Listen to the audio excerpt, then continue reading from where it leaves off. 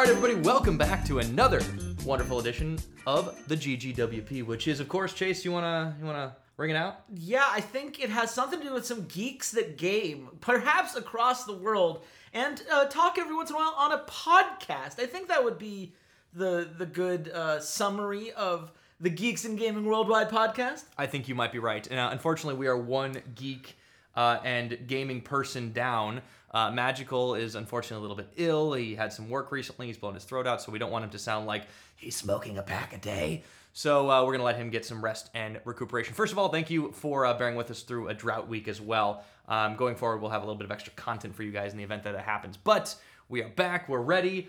And I learned a little bit about what you do on the regular, Chase. It's true. Because this last week, I did a journalism. Congratulations. You did a real journalism. And I feel like it was important, but that nobody cares.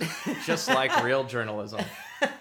Yeah, well, you did do some interviews for Unicorn, which is the site I'm obviously the lead editor for. Soon to be on unicorn.com. Yeah. I will link it as well. We're not sponsored by Unicorn, but at this point we might as well be. Yet. Who knows? Future us. Yeah. Time will tell.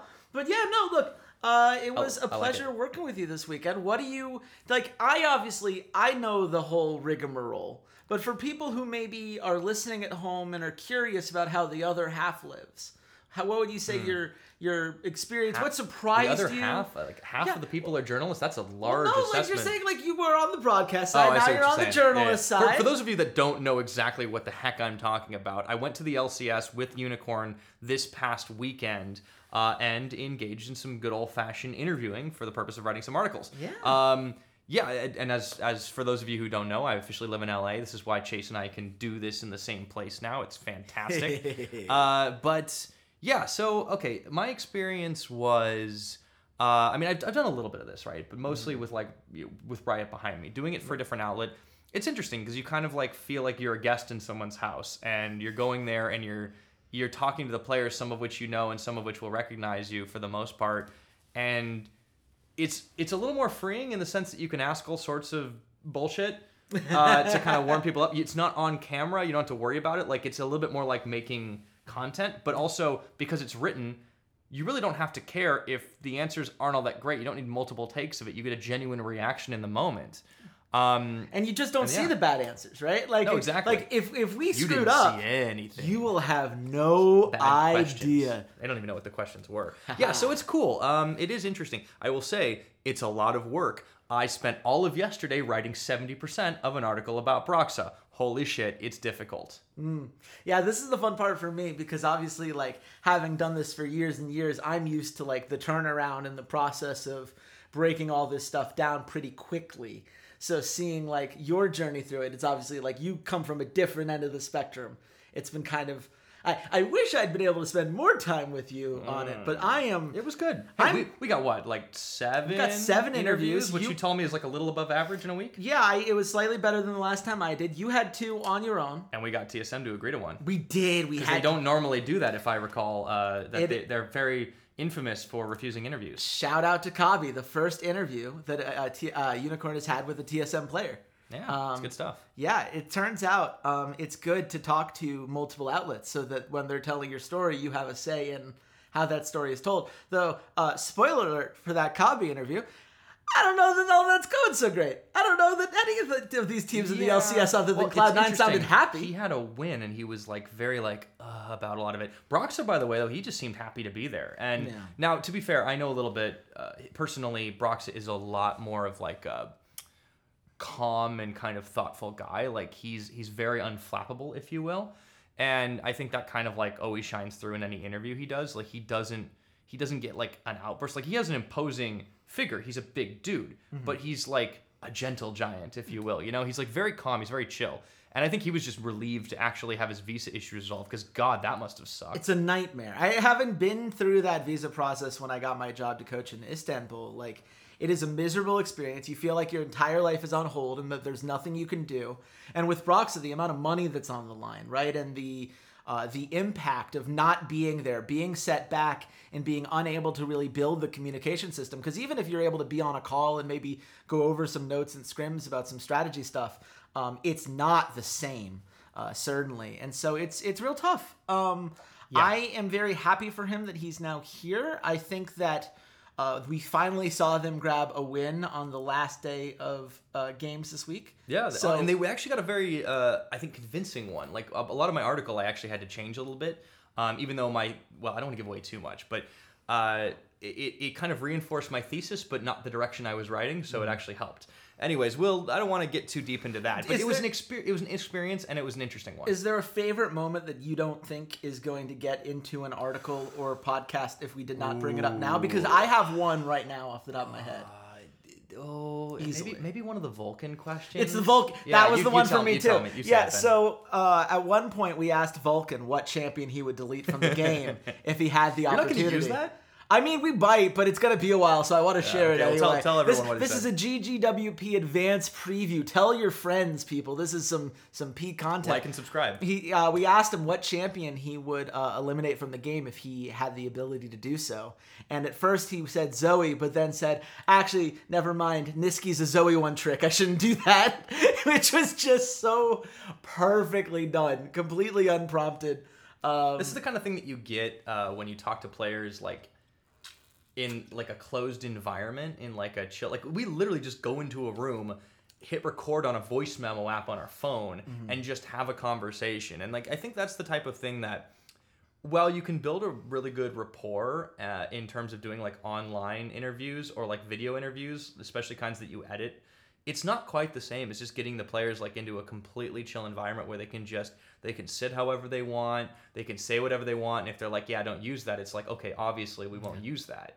But it's just so much chiller, and especially after a game when the players are usually just like, oh, do I have to do this? And I'm not saying they're always like that, but like that's how I would feel, especially if I lost a game. We got a number of players that lost and were like, yeah, I'll totally do an interview. Yeah, out of the 7 players we talked to, there was only one who I wanted to give a hug.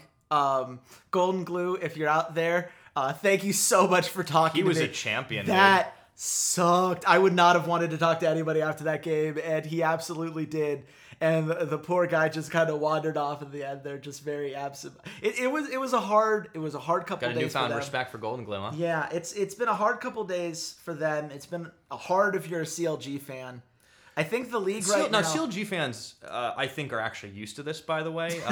The whole CLG disappointment has been a constant theme, even pre-franchising.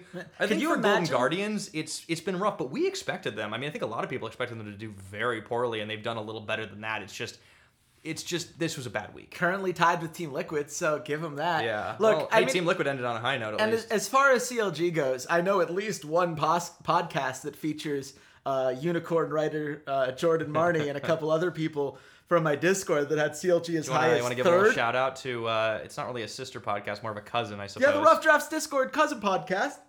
Doing its thing. Got the hiccups there, Chase. Major flaw that they put CLG 3rd in their preseason rankings. Yeah, well, we all make mistakes. I had FlyQuest at like 8th, so... Yeah, man, if only someone had been here to tell you that this FlyQuest... Yeah, but hold on. I got Dignitas, correct? I'm pretty sure my 100 Thieves is kind of right on the money. And my Team Solo Mid is actually currently correct because they started picking back up wins. No one saw Cloud9 being 10-0. Yeah, well, I mean, honestly... But that's because Liquid fell off, so... Yeah, I thought it was just going to take a little bit more time. And honestly, I think that one of the things that this season has reminded me is... I don't know why we have the conversation about like, oh man, what is this value for players? Like, we're in baseball rules. Who cares if Vulcan got paid $1.5 million? I did before the season started. Guess what? It doesn't matter anymore. It's Cloud9's money, and they're 10-0. Yeah, so they clearly don't regret it. Cloud9 also are like the team that over the last couple of years have made the most highlights for. Yeah, by the way, we have money, but we just had another successful venture round, and you're like, wait, how much do you have now? Like, these guys are getting more money than friggin' presidential candidates at this point. Like, it's a lot. Yeah. Well, the stuff they're doing with Microsoft is really cool, right? All the tech sponsorship stuff they're doing with also true. I think that's a crossover that, like, it's kind of half endemic, but not really, because these are big companies that are like, they do have roots and branches in gaming, but they're not like gaming adjacent. This isn't Need for Seat, you know? Yeah, just for the record, for those of you who care about things like competitive integrity and separation of conflicts of interest, just let's make sure Cloud9 right now not in any esport that involves Microsoft. I'm very curious to see if that changes over the next couple of years. Halo. So it's, I mean, yeah. That's a preview coming later in the episode. We do our own sound effects here on the GGWP. We don't add any post-production Who because needs a soundboard? the editor is a Muppet. Yeah, fuck Whoever that guy is. Yeah, who needs him? Yeah. Okay. I'm gonna go cry in a corner. What else about the LCS right now? Like, so we talked about the experience. Now we've been there, but let's. Did you go feel over the differently whole- watching the games in person versus watching at home? I mean, Did it help? I watched them 90% in the press room, and we shit talked with all of the other press people. I won't say exactly what was said and by whom because I'm going to not name names to protect the guilty.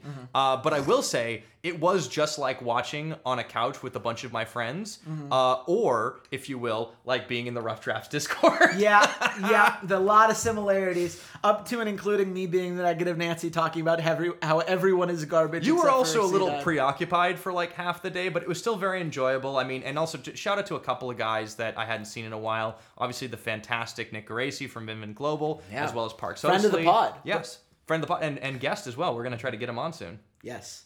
Yeah, I mean, and meeting some new people as well. I think also to the press coordinator, Gina. She was an absolute gem. Helped us out with everything. Did a Like great job. for instance, we had what was it? I think we had Ryoma, who didn't realize he had 2 interviews. Had to come back, and she had to go grab him again. And she was just like, no, I got this. Just taking care of everything. Like, and I know like it didn't always used to be quite as hey. Everything is going to be like super well handled, but I'm very impressed with how Riot does things now. Riot's improved. It's I appreciate all the people at the location who helped us out. I also will say I think these LCS games are a lot better when you're only watching 15 to 20 minutes of them and half watching because you're prepping for interviews. I think that is the correct amount of optimal time. attention Yeah. to pay to Because after that point, it becomes NA RAM. because there is one team in this region that is good right now and a couple teams that want to be good. Well, according to the power rankings, which of course don't include the LPL teams because you can't. It was ESPN Esports. I think it's like Cloud9 is like 5th or something. Okay. I know that doesn't really matter much because without the Chinese teams, it's kind of hard for it to actually be a thing. Well, Team Liquid was so well ranked for most of last year, and you know how well they did at international events. obviously, Really lived up to the hype. Maybe we shouldn't be like calling out power rankings considering ours. Once again, linked in the show notes as always, because we, unlike other cowardly outlets, we don't change our power rankings. We sit by them so that you, the listener, can ridicule us at your at your leisure, if you will. Yeah. I mean, the good news about Team Liquid being 4-6 is that no one can ridicule anybody, right? thing We're is, all safe for it's now. so close. You know what the NALCS, I'm still thinking in terms of NA and EU.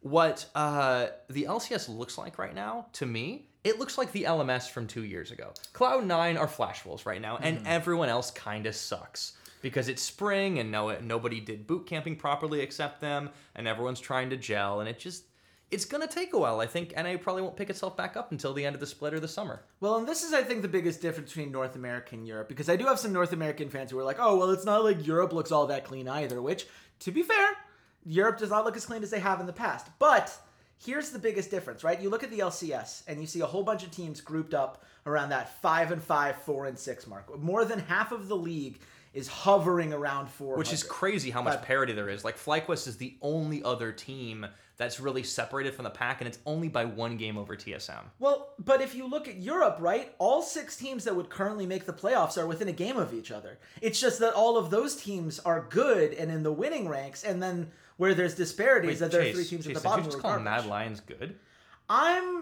Yeah. Because they are above Rogue, and they did just beat G2 freaking Esports. Is this our transition? Are we going to Europe now? I mean, I sure am happy to move on from North America whenever you give me the excuse to do so. Oh, wow. Okay.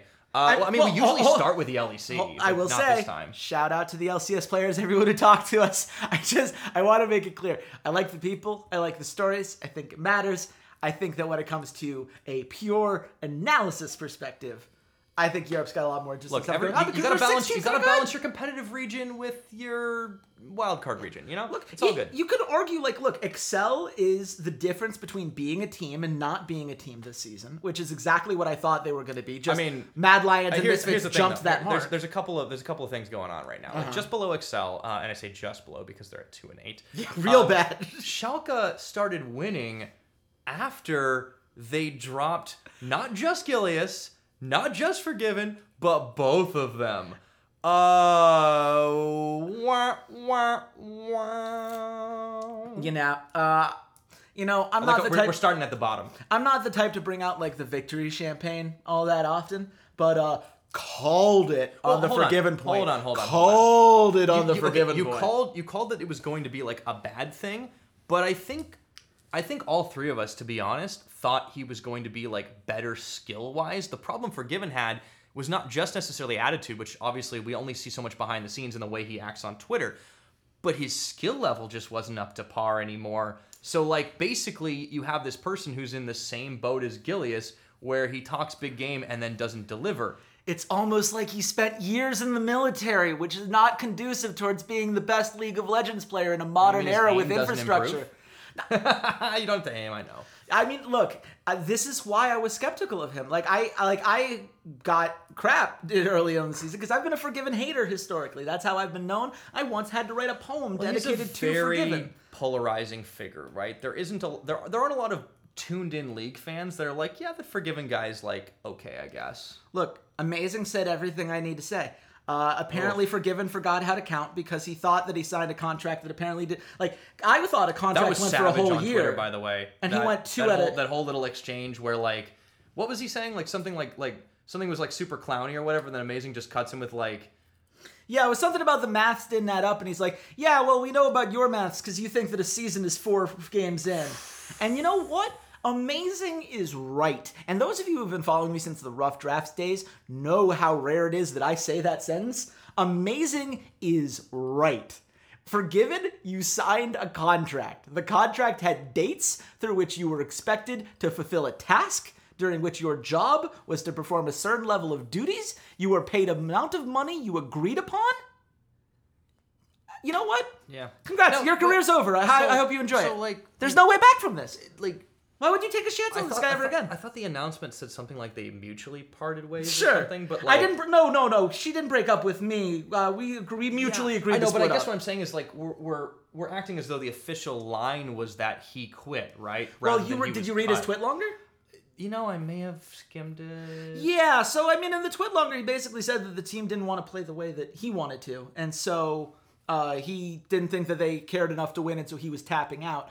Oh, gotcha. Yeah, so I think I might have gotten the gist of it, but I didn't really put two and two together there because my mouth is apparently just as bad.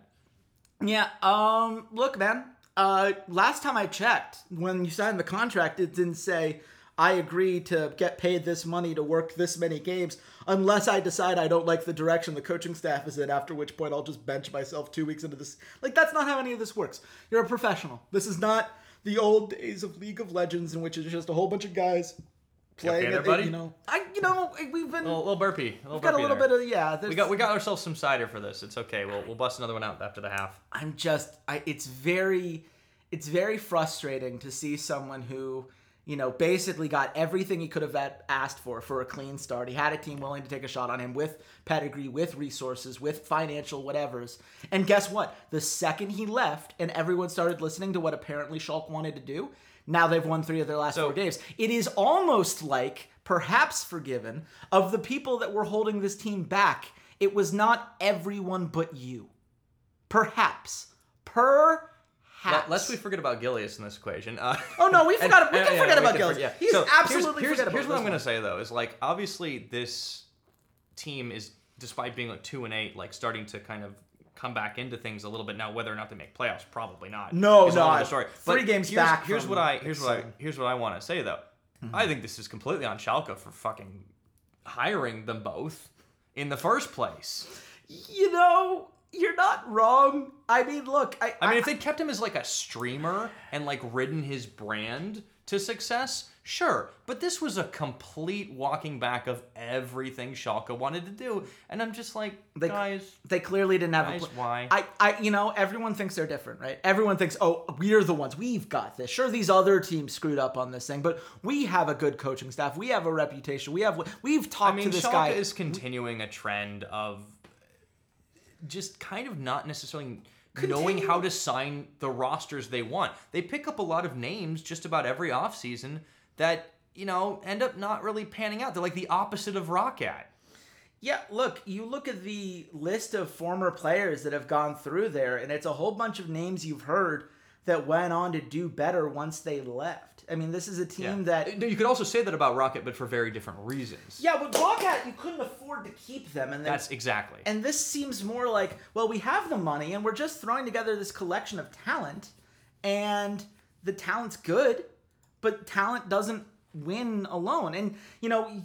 To go back to where you are going with Mad Lions, what we're seeing from Misfits right now, one of the things that's really surprised me in a very pleasant way is how quickly these young guys are figuring it out. I think that my assumption going into the season was it was just going to take time, that the gap between the pros and these young guns was such that it was going to take a split to develop to get themselves to that point. But clearly... they're able to, Europe just continually develops talent after talent after talent, and apparently it's just a never-ending pool because Europe's real good at this. Thank you. And they've got a lot of people. Yeah, thank you, EU Master System. But second, I think that right now, the game is in such a state, we're in the modern era of League of Legends, where I think following a system, working together as a team, being on the same page, knowing what it is you want to do. I mean, we could say, like, without spoiling anything from our things, that's the theme that came up in every single interview we had at the LCS. Every single player right now, we are looking at the halfway point. It's which teams are coming together and know what they want to be and know how to come through as a team towards that win condition, and which teams don't. And the teams that came in with identities, even if those players weren't as experienced as some others, the teams that came into the season and knew what they wanted to be are doing well right now. And the teams that came in as an amalgamation of players who didn't have a clear strategy but thought talent was going to save the day, well, that's where we're at. Good luck. Yeah. Go next fast. Yeah, and I think that is the big difference. Much more clearly in Europe than I think is in North America, because you do have that divide. You've got your 2-8 and your 1-9s. You've got Schalke, SK, and Vitality. And you've got Excel, who's kind of straddling the line at 5-5. Now, I don't really want to talk about them because I've already eaten a little bit of crow because I thought they were going to be the last place team, and they clearly weren't. But let's talk about everyone else, because I kind of feel like we have our playoffs set already, even though it's only been 5 weeks. Or is it 6 weeks? Either way, we've had enough time here. But what's really interesting is we have this, Mad Lions Rogue in the 5th position, tied together. Yep. Teams that have both, picked up some surprise wins against opponents that are ranked above them, but have also dropped the odd game here and there. So there's clearly some edges to sharpen here. So let's talk about these two, because I already know you're on the Rogue hype train, and you have been from minute one. Yeah. Where do you chase the Rogue fan, if you will? Because we can go analyst chase as well, but I think this is the one team I get to get this out of you. Great. Where do we get our assertion or our assessment of current Rogues form, and what do they need to do to get better than a just playoff bound team? Because you had them, I think, in the top 3. Yeah, I did have them third. I mean, honestly, like, what it's going to have to come down to is it's going to have to be some better performances from the top side of the map. I think Finn right now looks a little bit more like a weak link. I think that when you look at where the meta is right now, you're seeing junglers spend a little bit more time on the bot lane, which is good because Hansama and Vander are both very good. But it makes Finn look even worse. Right. Finn is not a guy who tends to play super safe, and you can just kind of leave him on an island. He's someone that tends to perform significantly better when you can give him a little bit of attention. But there's not a lot of champions in his pool right now in which you want him to be the star. They've tried some set games. I don't think it worked. I don't think of him as a kind of super hard carry right now. So that feels like a little bit of a polarizing champion, I think. Like even in the beginning when people were still figuring him out, I think he had this like high ceiling, low floor, and it feels like now that he's no longer quote unquote the new champion, it still feels like that's persisted, and that's unusual. Well, he's very much like a Darius type. I mean, that's how Riot's described him, is as a bruiser. And bruisers are the kinds of champions in which, well, if you win lane early, you're doing great. And if you don't, then things suck. Right now, he's 0-2 on set, and he's lost on Kled, which was another lane dominant. He's 3-1 on Aatrox, which has been, when you put him on a safe lane and he's able to hold his own in that way, things go very well. The problems come in when you're forcing him to be more of this solo carry, more of this split pushing threat. He has not been able to form that kind of map pressure, and when he tried on Kled, he got exposed in a pretty big way. I feel like, I know he's not a huge fan of it, but I feel like there are other champions that they can stick him on that he should be able to island it up. Like, I want to see more Ornn play, for instance. Ornn's just getting banned. That's more. I mean, it is. Ornn's ban rate is but huge there are other champions that I think can kind of come in and fill that gap a little bit, right? Like, he's played against, like, even against that in the Fnatic game, he played against a Zac. Like, why not do something like that? I think there are big potato tanks that he's not grabbing because he doesn't want to, or the team doesn't think he will work well on, is my point. So I shouldn't say this because this is not going to help my team to say this. I don't know that his champion pool's that deep, my dude. I don't think he can pull off maybe Zac that's the problem. The way that but let's compare and contrast to the other team that are currently vying for that spot. Now, this is the team that I did believe was going to be maybe right about here in this position, and it's Mad Lions. Yeah. Let's talk about them. Let's talk about this team and why they're in the position they are currently. I think that this is a team that has been able to pull off a couple of surprise victories. They beat Fnatic in one game. They beat G2 this last week. Like, how the heck did that happen? Like, these are the wins that you don't expect to get, and that's going to be the difference maker if we come to tiebreakers, and we are certainly heading for tiebreakers. Well, G2's lost 3 of their last 4 games, and I think it is important to say, like... But not a lot of teams have beaten them in the first round robin. Well, I think that when you look at specifically the last couple weeks... G2 seems to have had a really big problem with the latest patch. I think that they've got some things they need to work out there. I will say Mad Lions are an interesting one to me. I think right now they're doing well because their team fighting is very good. If you look at their stats, they've done a really good job on dragon control, and that's speaking to the bot lane, right? I think when we looked at this team in the season, we pointed to Carzzy as the guy that was going to be the big playmaker. And you were like, that doesn't fill me with confidence. But... I didn't like the idea of him being a number 1 threat. It turns out he's just fine as a number 1 threat. He's been doing very well with that. Because this is a meta in which dragon control is so important, you have to spend time on that meta. That's been a big evolution in this meta. Like elemental drakes are just kind of ridiculous. We went from Season 9 where solo laners were everything to now the bot lane holds so much. If you can get those early drakes, you can get there to are that some dragon. drakes that are more valuable to take than a random baron, and like that kind of really tells you all you need to know about the state of the game. But I will say this for Mad Lions, I think there is a good chance that this team is not as good as we think they are, and here's my reasoning. Oh boy, here we go. If you look at early game rating, which is he's popped open the Oracle's Elixir, ladies and gentlemen. I've got my Oracle's Elixir ready to go, right? So if you look at early game rating, which is a measurement of the likelihood of a team winning a game based on their performance in the first 15 minutes, right? Yeah. We're now, getting baseball stats, though. Mad Lions are 7th in the LEC at 42.6. They do much better than that, obviously, but they're currently down on average almost 1,000 gold at the 50 minute. What this is telling me is that the old Splice problem of we don't do anything until late game is back. Right.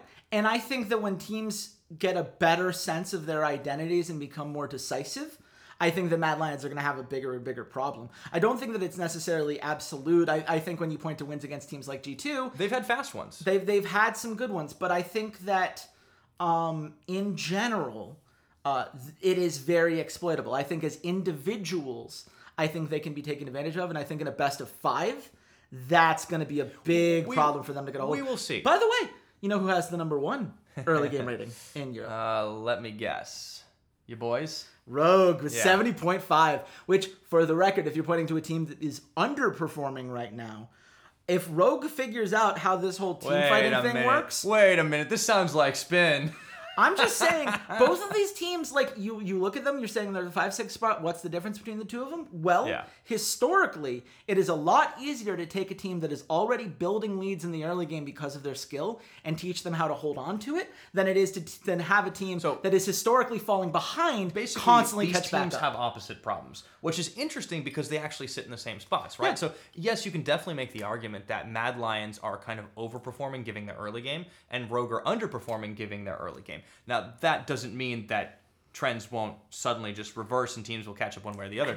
We also don't know if these other teams will improve their issues. Like, it's a constant state of flux, but it is an interesting conflux of strengths and weaknesses that have the exact same record. That's kind of crazy. The history says that the teams that start with the better early game, historically, eventually the middle to late game gets sorted out more often than teams with bad early games suddenly turn things around.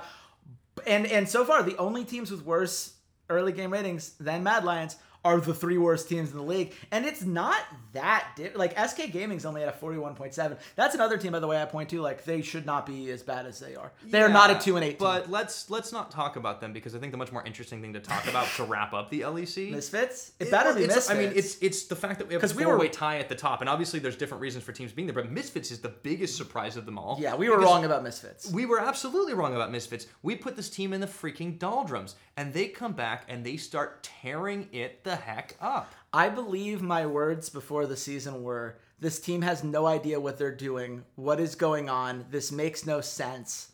They're wasting all this time. I am Boo Boo the Fool, which is a reference that now Lindsay you get. Ellis, yes. Thank you, Lindsay Ellis. Oh gosh, do I have to link in the description? Do you not? Of course. I mean, the problem is, like, what video do I link? Because she uses it all the time, and then but that's like an hour and a half video. So what show the first? Look, the important thing do I is have to not timestamp this. No. Okay, good. You literally just put the thing and let people decide what they want to watch. You are providing information. You are not forcing them. But you should watch, by the way, because Lindsay Ellis's videos are really good. Before we go down a rabbit hole that is wonderful, but not what this podcast is about, let's talk about specifically who we're wrong about, because we've been kind of we doubted 80 carries, or we got hyped on 80 carries unnecessarily, and wouldn't you know it, Bavoy, not that bad. Yeah, turns out that Bavoy guy... Sometimes random Koreans are good. Man, it really does just... Sometimes scouting works. It almost makes me mad, because literally everything that we know about League of Legends, like what it takes to make a good team, says you don't run solo Korean teams. You don't just recruit guys. Like, the last time we did this, it was police, right? Like, that's what you're supposed to get when you make this move. Who says we're supposed to get it? I feel like sometimes you toss a coin, and we just got unlucky a few times. 9 times out of 10, if you do a solo Korean, a random guy off the street, it has not worked out well. I mean, Trick worked really well. Trick was not he wasn't a solo when he first came on. He wasn't well known. Not a solo in the team, but he wasn't. There's no other Korean on this roster. I'm just saying. Like, this shouldn't work. This roster, it makes no sense that it works. But congratulations, because it totally does. And you know what? Like, Bavoy obviously is going to get a lot of the credit. But I think Denick needs to get a lot of credit too. Well, I mean, behind every great 80 carry is a support, and I think they've done well to do it. Now, are they the main reason, in your opinion, that they're doing so well? Like, I think Febiven's not been bad. Well, here's the thing: which is a pleasant surprise. You need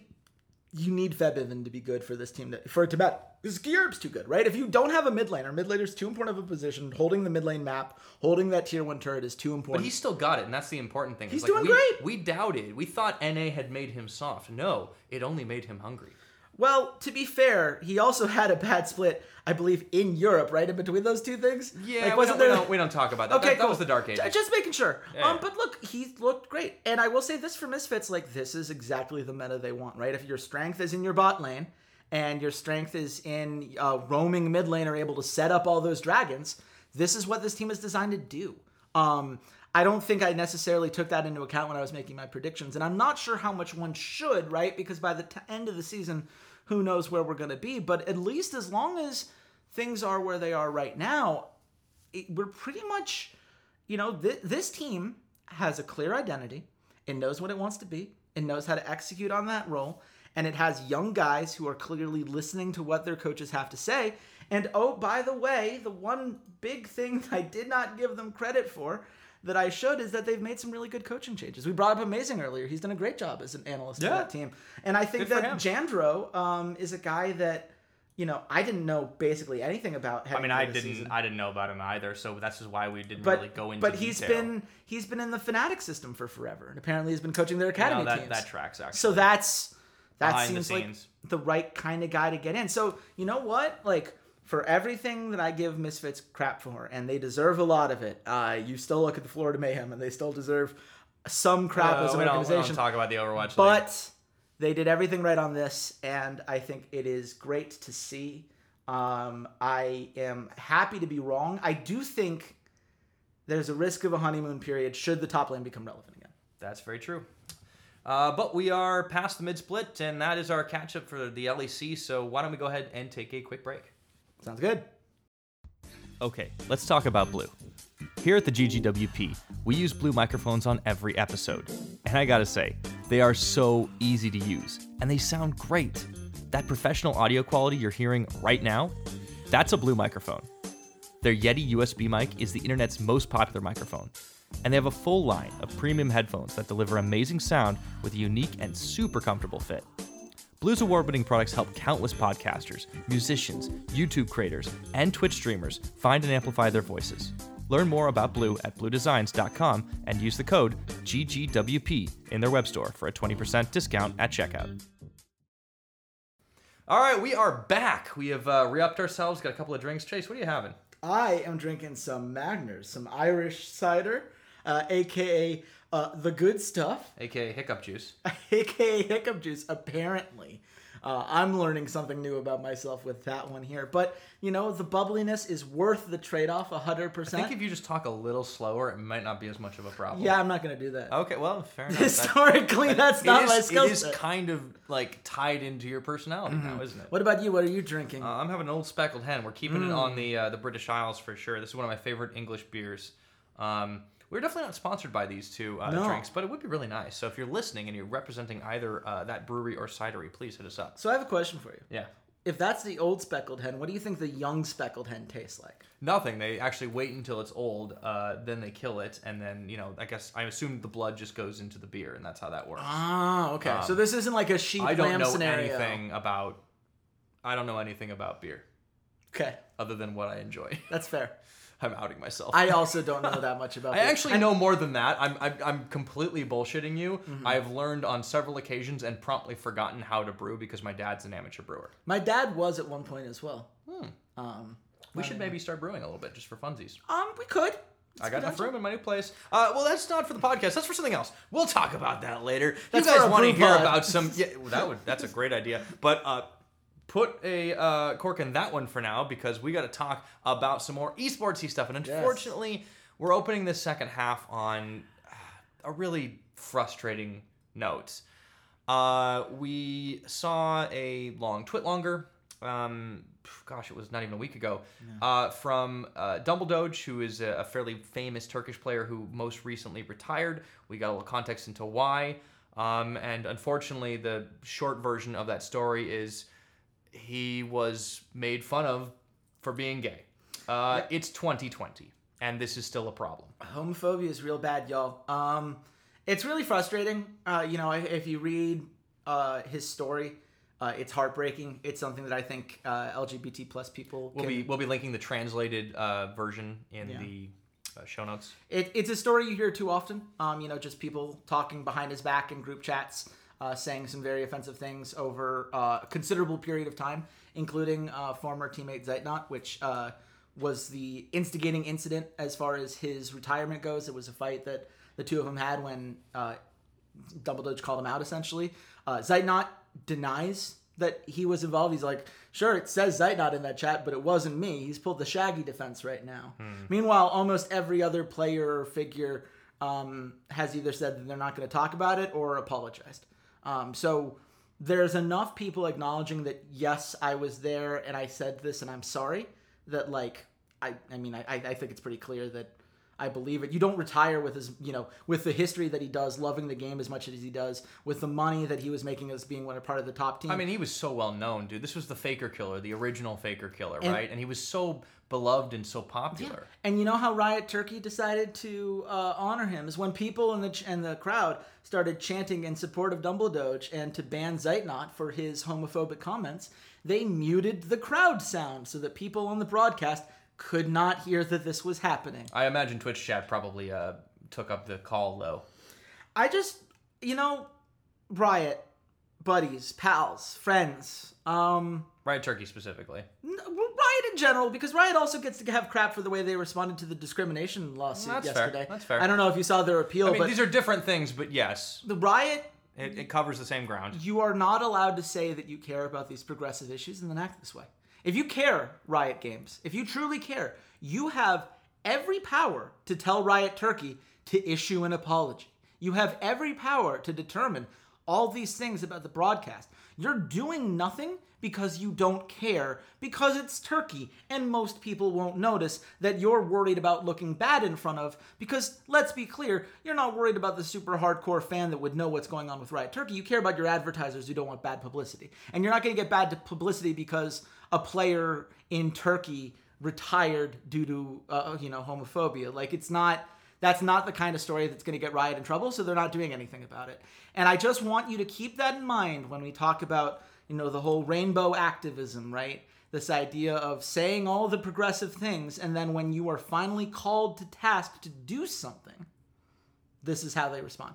And Riot responded this way with this, and Riot responded by saying they were going to fight back against false narratives when it came to the gender discrimination lawsuit that they had previously said, acknowledged that they had made mistakes on and wanted to fix. Apparently now that they're starting to have to pay a whole bunch of money for those mistakes, they no longer want to take. You know what would cost less than all that money? Not being jerks. Yeah, well, I was going to say firing the guy that sack-tapped everybody, but That would also be good. That would be nice. If Skyen, if you're listening, there you go, because I know that's your favorite topic. Yeah, it's so frustrating because, yes, it's like one of those, oh, yeah, the advertisers could get upsetty, regretty spaghetti, but it's like, guys, it's such a minimal show of effort. It's such a minimal thing to do the right thing. Yeah. When you have a whole... And you clearly are securing so many freaking sponsors, you can just pick up a few more if they leave. You do a whole bunch of marketing stuff for it, right? You did a whole thing for the Pride Parade last year. Like, you go out of your way to say that you're an ally. Well, here's the test, Riot. What you going to do? Because so far, you have failed the test, and you don't have a lot of time to prove to me that you care. And I'll tell you this. Having worked with Riot Turkey in the past... These guys have been corrupt and terrible towards different players and things for different reasons for years. This is not the first time Riot Turkey has screwed something up like this, and it won't be the last. Yikes. And Riot's continuation, well, they're a minor region. We let the minor regions run as they will. Give on to Caesar what is Caesar's. We've heard about CIS and Lacrit and everything. Like, God, I mean, there so is. frustrating. I don't want to turn this into like everything is shady behind the curtain, but. These are worrying signs, and it makes you wonder, is like outside of the shining citadel that is North America, and, the lesser one that's Europe, your Isengard to the Mordor,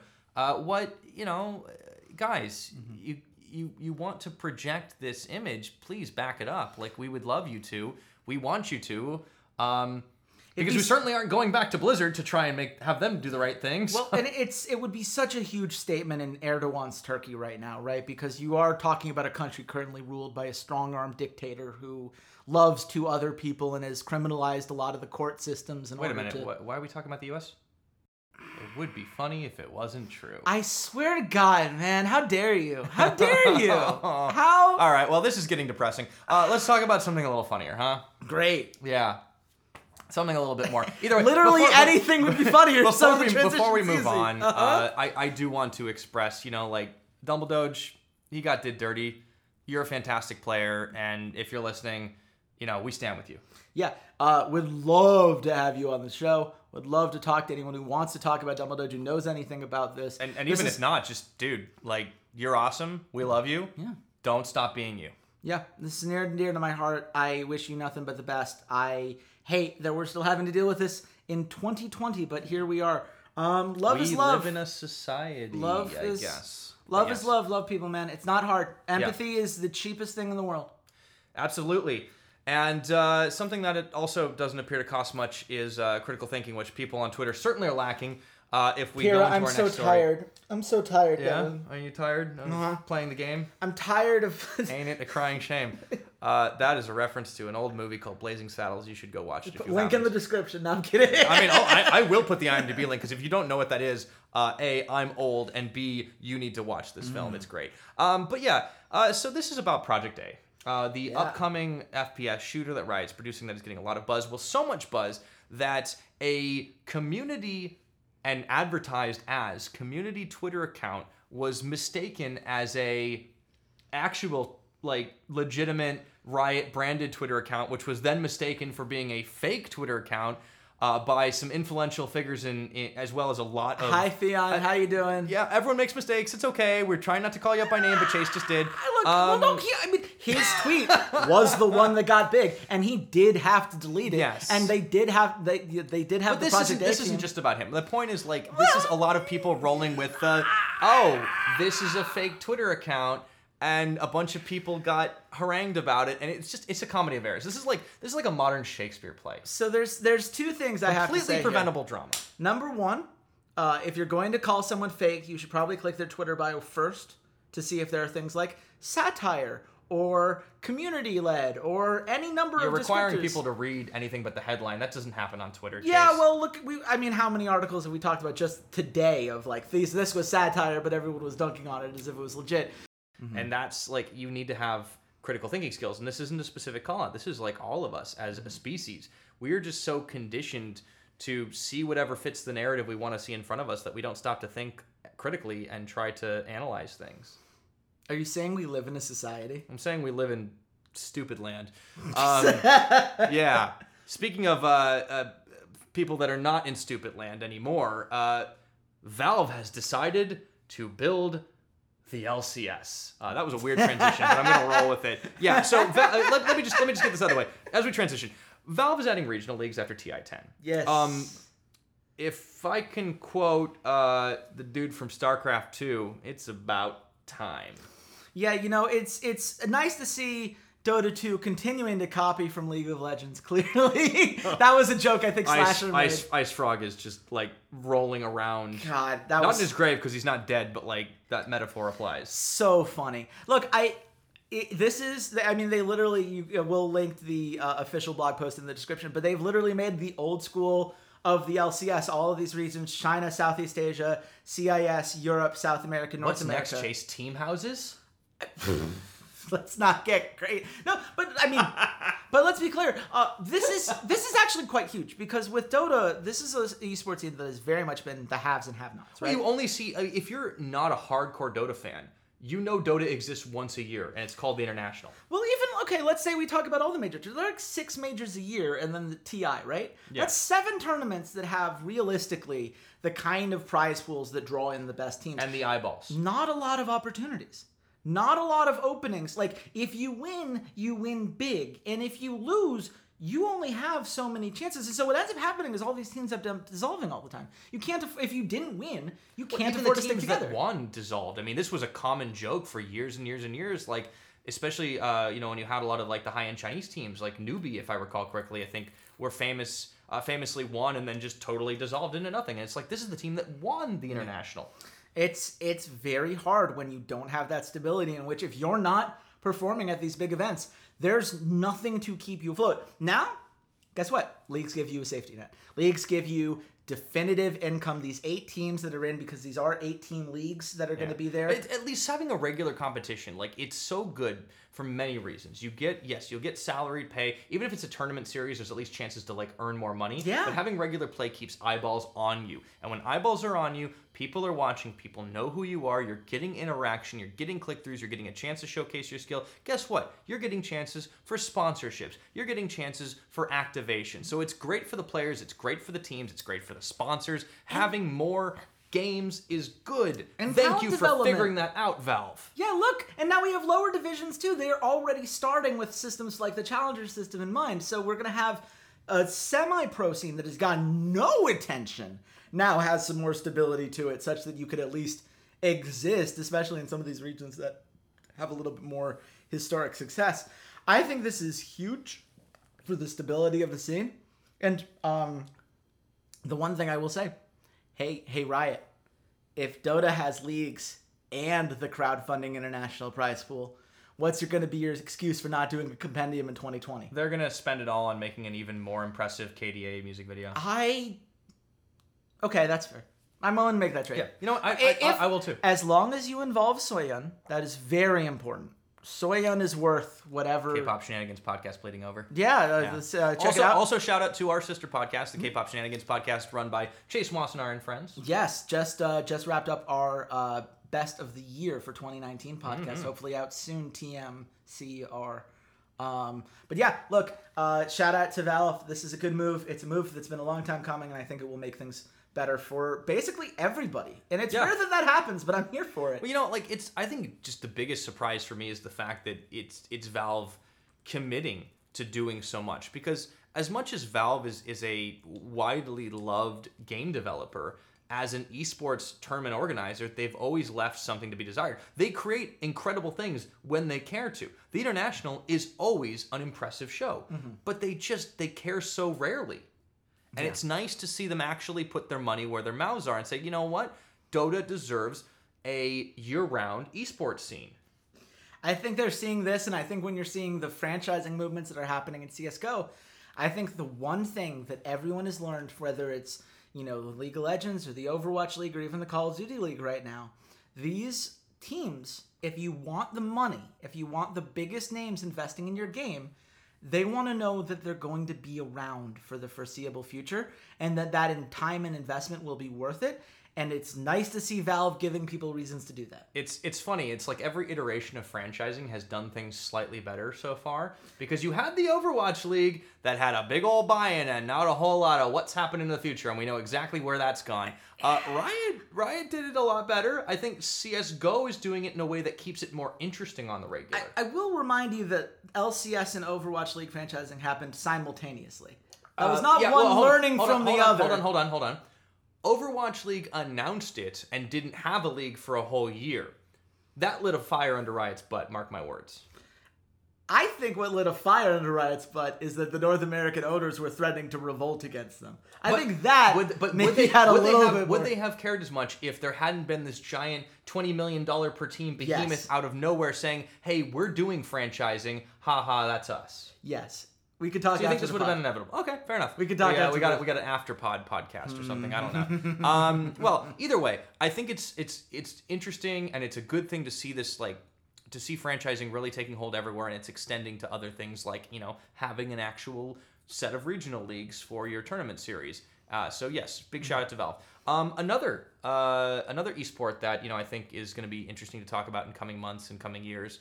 Is going to be Halo Esports. Yeah. And this one is interesting because the prod company or Halo Esports have announced that they have hired Esports Engine, the production company that is made up of, if I recall correctly, a lot of former MLG employees to run the tournaments going forward. Which while that sounds like maybe is not massive news on the surface, runs a lot deeper. Oh, this is so huge, guys. I mean, look. Halo Esports has existed to this point.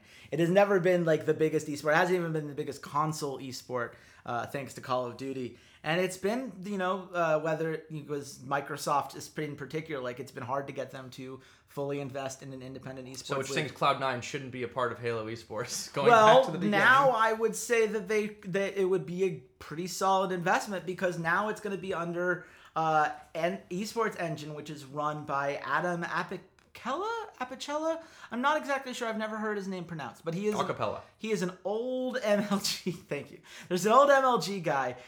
He is known for expanding the StarCraft, Smash Bros, CS:GO, Halo, and Call of Duty scenes back in the day. He was part of the original MLG movement that really put esports on the map. Western-wise. In the West, especially for shooters. And Halo is the perfect example of a Western shooter that he understands real well. And it's great to see 343 Industries working hand in hand with these guys with esports in mind from the get-go. With two things in mind. One, making sure that the game is esports ready and in a place where they think it's going to make for dynamic entertainment. And two, which is something, by the way, Microsoft said in other places as well when you talk about why they did the deal with Cloud9. They want to create a perfect esports game.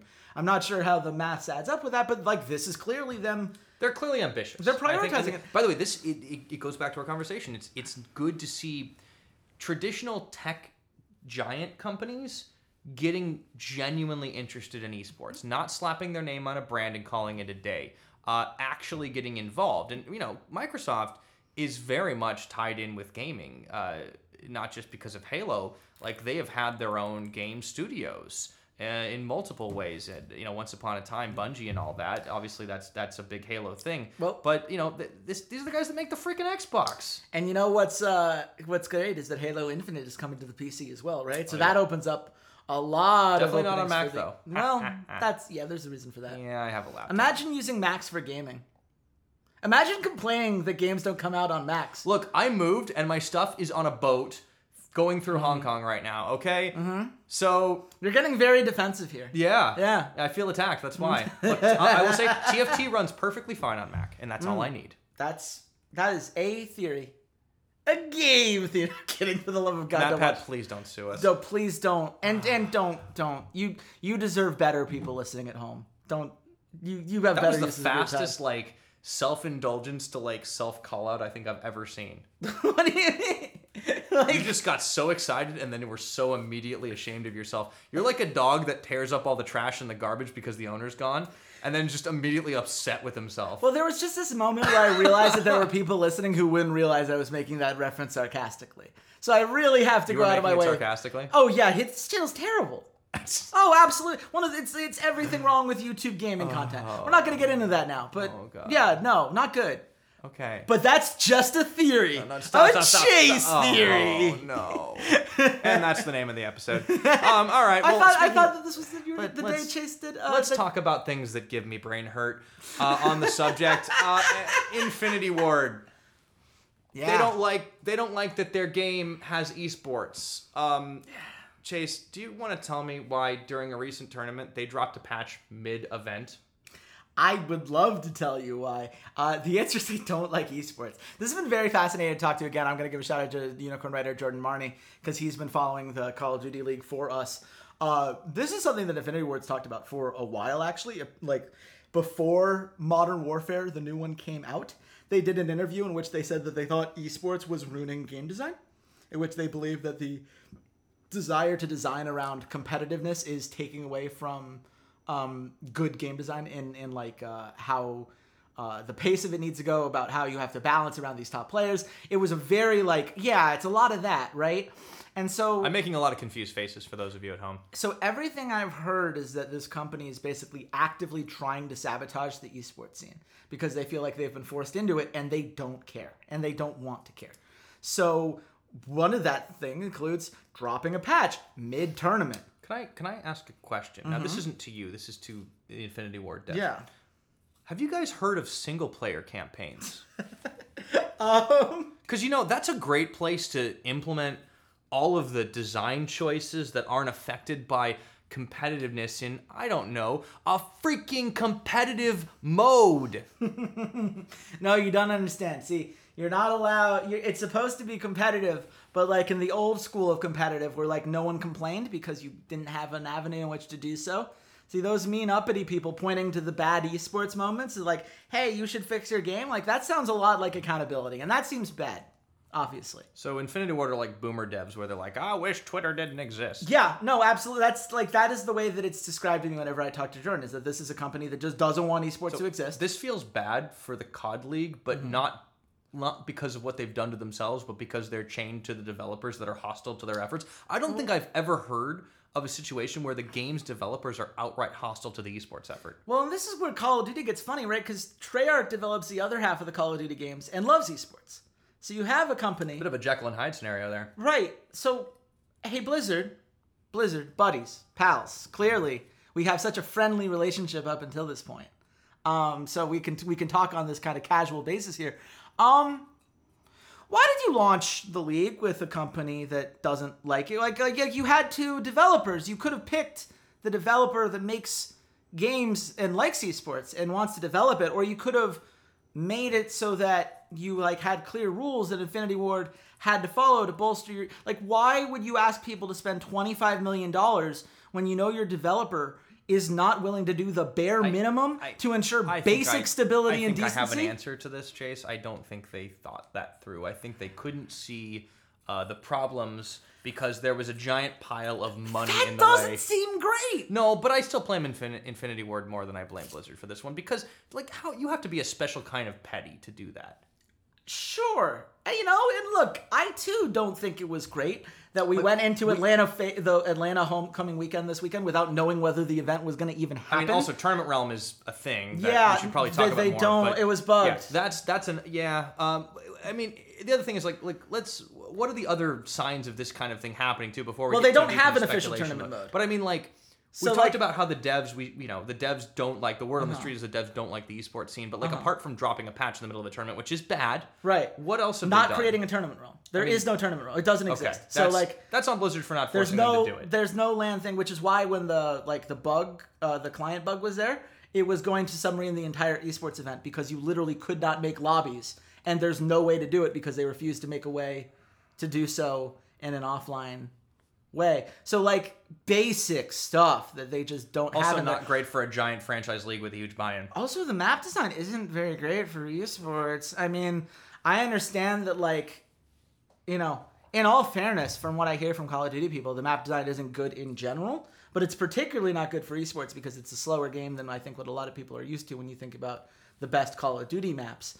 And so I think there's definitely been a lot of frustrations there. I know players are frustrated. Players have talked about how they keep reaching out to Infinity Ward trying to talk about balance issues, and Infinity Ward either ignores them or straight up rejects that they have anything meaningful to say, just refuses to work with them, like openly saying like, we don't care about your input on this.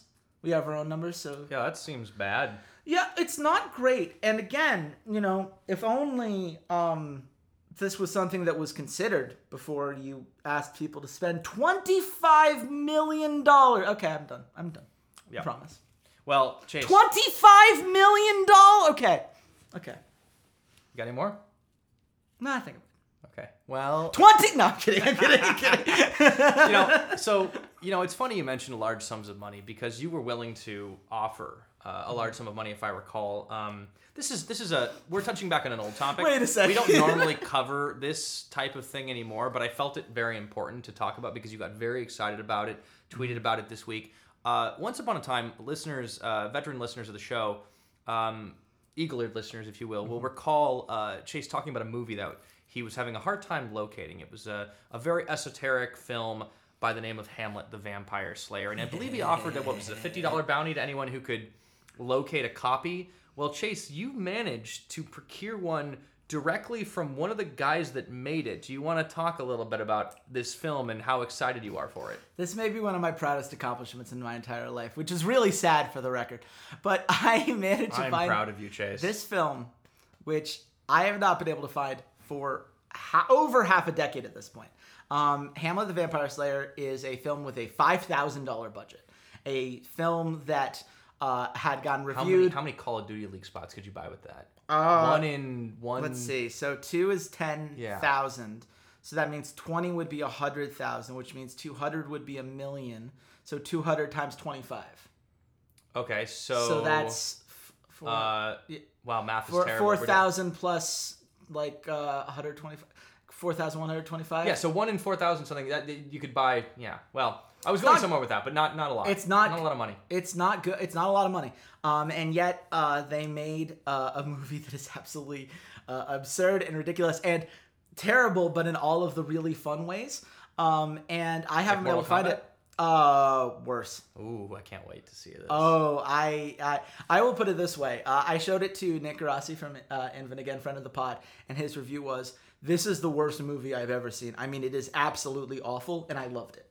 And that's really what we're talking about here. And so I could not find this for years. It got pulled from Amazon. It originally had been something I'd rented for like $2 because I said to myself, do I really want to own Hamlet the Vampire Slayer? Turns out the answer is yes. Yeah, absolutely. The answer was yes. That was very naive of college me.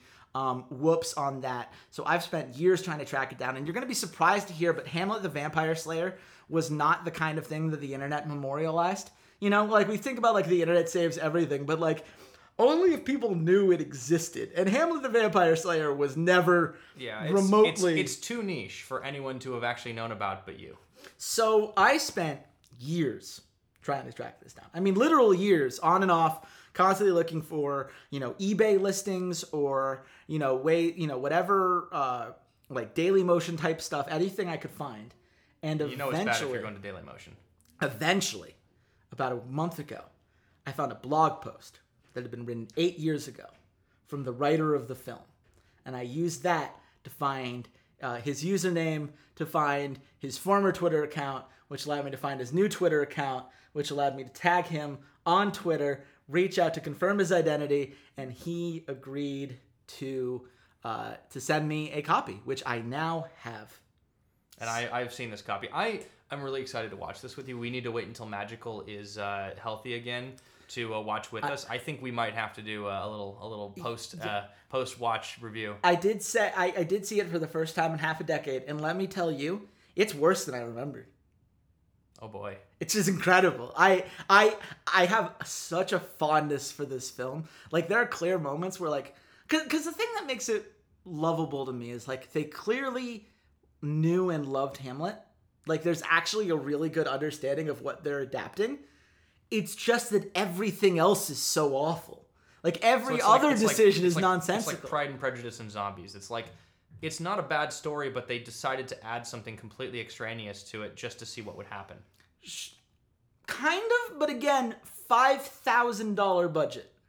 And I really cannot stress enough, like The Room had $1 million budget or something similar. Yeah.